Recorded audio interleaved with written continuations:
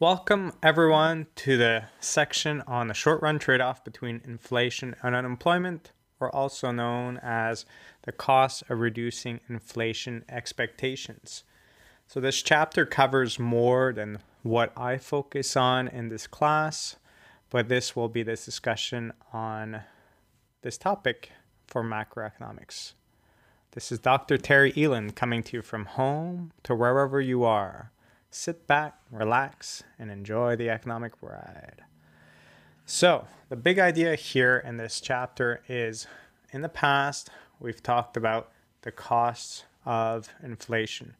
We talked about the idea that if there is a certain level of inflation, it's going to lead to menu costs and shoe leather costs.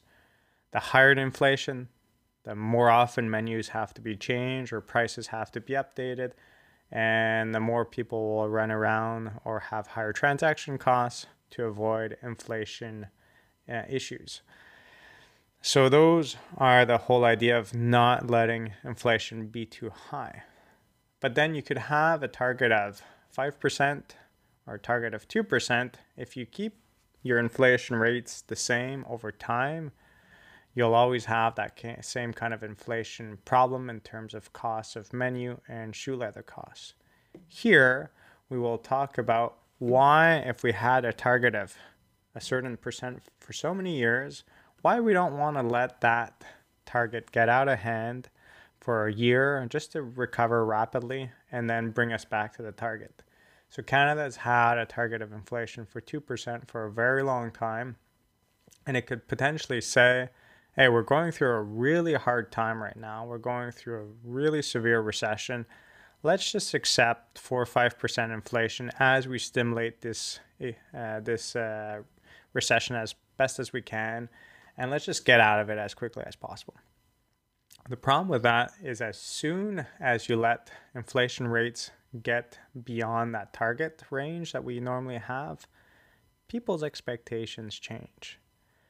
People have been used to 2% increases in price level for a long time. It's going to be easy when it comes to negotiating for higher wages to just negotiate for 2% increases in wages. However, if for some reason it's been 2% for the longest time and all of a sudden one of the years it goes up to 5-6%, well, you could be sure if some people are up for negotiation for their salary, they're going to say, hey, now we want a 6% increase in our wages for the next few years. And that's going to have a bad impact on the economy. If this was increase in inflation was kind of short-lived, just to stimulate the economy back to full employment, and the goal is to go back to 2%, it's not as easy as it's said.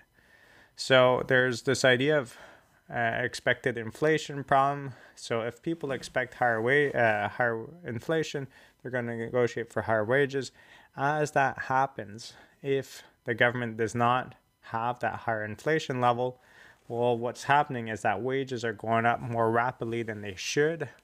As wages are going up more rapidly than they should, that would be kind of like the AS curve shifting left. And as this happens, we're going to start falling back into a recession. So we allowed inflation rates to get out of hand, to get out of a recession quickly, but in the end, people's expectations being higher than they should is actually bringing us back towards a recession. It's shifting aggregate supply left. So you could imagine that you're in that long-run equilibrium. We got back to it, but because people negotiated for higher wages and the government doesn't want to have that higher inflation keep on going into the future, the AS curve is going to start shifting left. If you draw it out, you'll notice that that short-run equilibrium that we'll have will be a situation where we are producing less than potential output, so in a recession, whether it's mild or severe, and where the price level is actually higher than before, which is a situation where there's a certain amount of inflation. And it makes sense. People ask for higher wages, so that's going to lead to inflationary pressures. And as that happens, that situation is a situation that we call stagflation.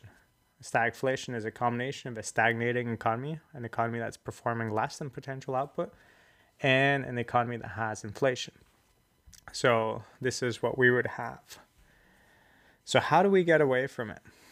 Well, if we had this inflation problem get out of hand, the central bank has to be very convincing in saying, we really want to aim for a 2% target. And it has to be convincing to the point that we're going through a small recession because people have negotiated for higher wages. We're going to let this economy go into recession because you guys negotiated for higher wages when you should have never done so. We always had a 2% target. It got out of hand temporarily, but we told you it's going to come back to 2%. But you still negotiated for higher wages. So we're going to let you guys go through a small recession.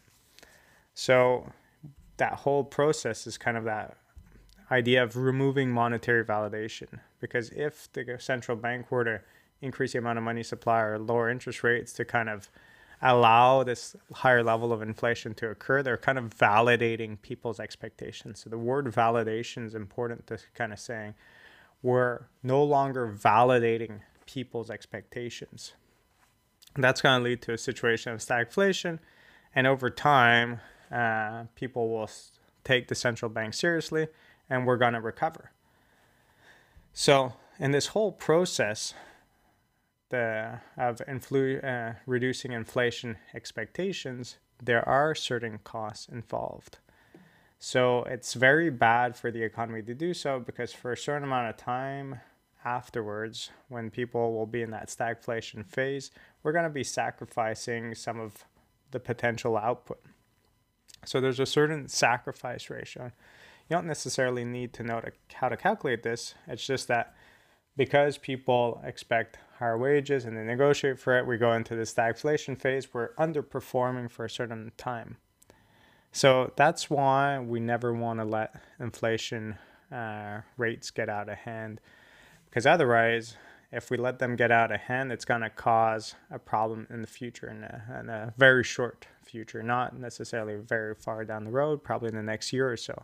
So you stimulate the economy too much, and boom, you have inflation expectations.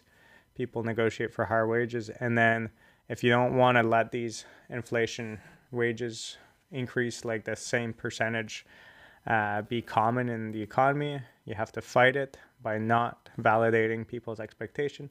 And as that happens, it's going to lead to an underperforming economy for a certain amount of time. And that underperforming economy for a certain amount of time will be costly, because GDP could have been at a certain level. We could have been producing at this level with this amount of unemployment, but instead we're producing less and there's a higher level of unemployment, and the economy is just underperforming.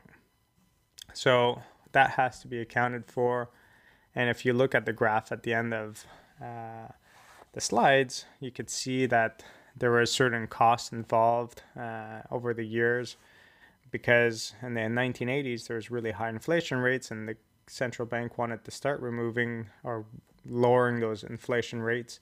But there was a lot of unemployment in those years because it took time for people to adjust to the lower targets. When you get used to double-digit inflation rates and they're asking you just to negotiate for like 2% increases in wages, it takes a while for you to take it seriously. So the big thing here, the big idea here, and this is where all hyperinflation problems kind of started, is that the central bank has to be seen as credible. If the central bank says we want 2% inflation and we don't care if we're going through a recession, that is our goal, that is our mandate, start taking it seriously, it has to be credible. And that's why the central bank, as when we introduced the Bank of Canada, is seen as a separate entity. Even though it's government owned, it's a separate entity from the politicians in charge. Politicians are on a 4-year mandate. The governor of the Bank of Canada is on a 7-year mandate. They want to act independently. And the reason why they want to be independent is they want to be seen as credible. Because otherwise, if election year is about to come around and we have high unemployment rate because the central bank is tough at trying to reduce inflation expectations, people would expect the government to just kind of push the central bank into stimulating the economy more to get unemployment rates down low again, to make sure that they get reelected. And that would be too much political influence. What we need is a separation to happen.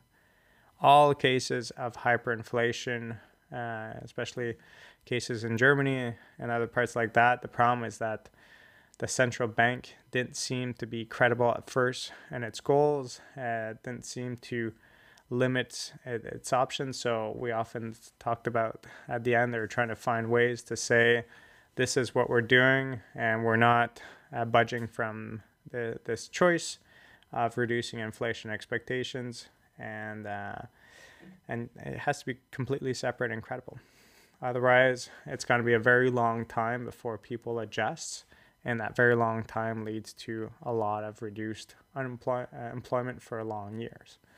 So, big thing is try to keep inflation rates stable. If ever they were to go up just ever so slightly, make sure to remain credible in terms of the Bank of Canada, the central bank, to make sure that people do not embed higher inflation expectations if that is not the new standard. Otherwise, it's going to be a costly process. So at the end of the day, every time you hear someone say, we're going through a recession, why doesn't the government just kind of print a lot of money and get us out of this recession quickly? Well, there's a few things that they have to consider. They have to make sure that we're not creating a lot of inflation, which will be a problem in the future. Or if we're talking about like, why don't they just spend like crazy to get us out of this recession? Well, if they increase a lot of government spending, they're leading to a lot of debt, a lot of deficits, and sooner or later we're going to have to pay that deficit or debt down. Like, that money doesn't just appear in the future. So if they're spending more now, either us or our kids will have to pay for that bill in the future. So there's a lot of implications there. There is no just kind of like easy way out with no repercussions or no trade-offs.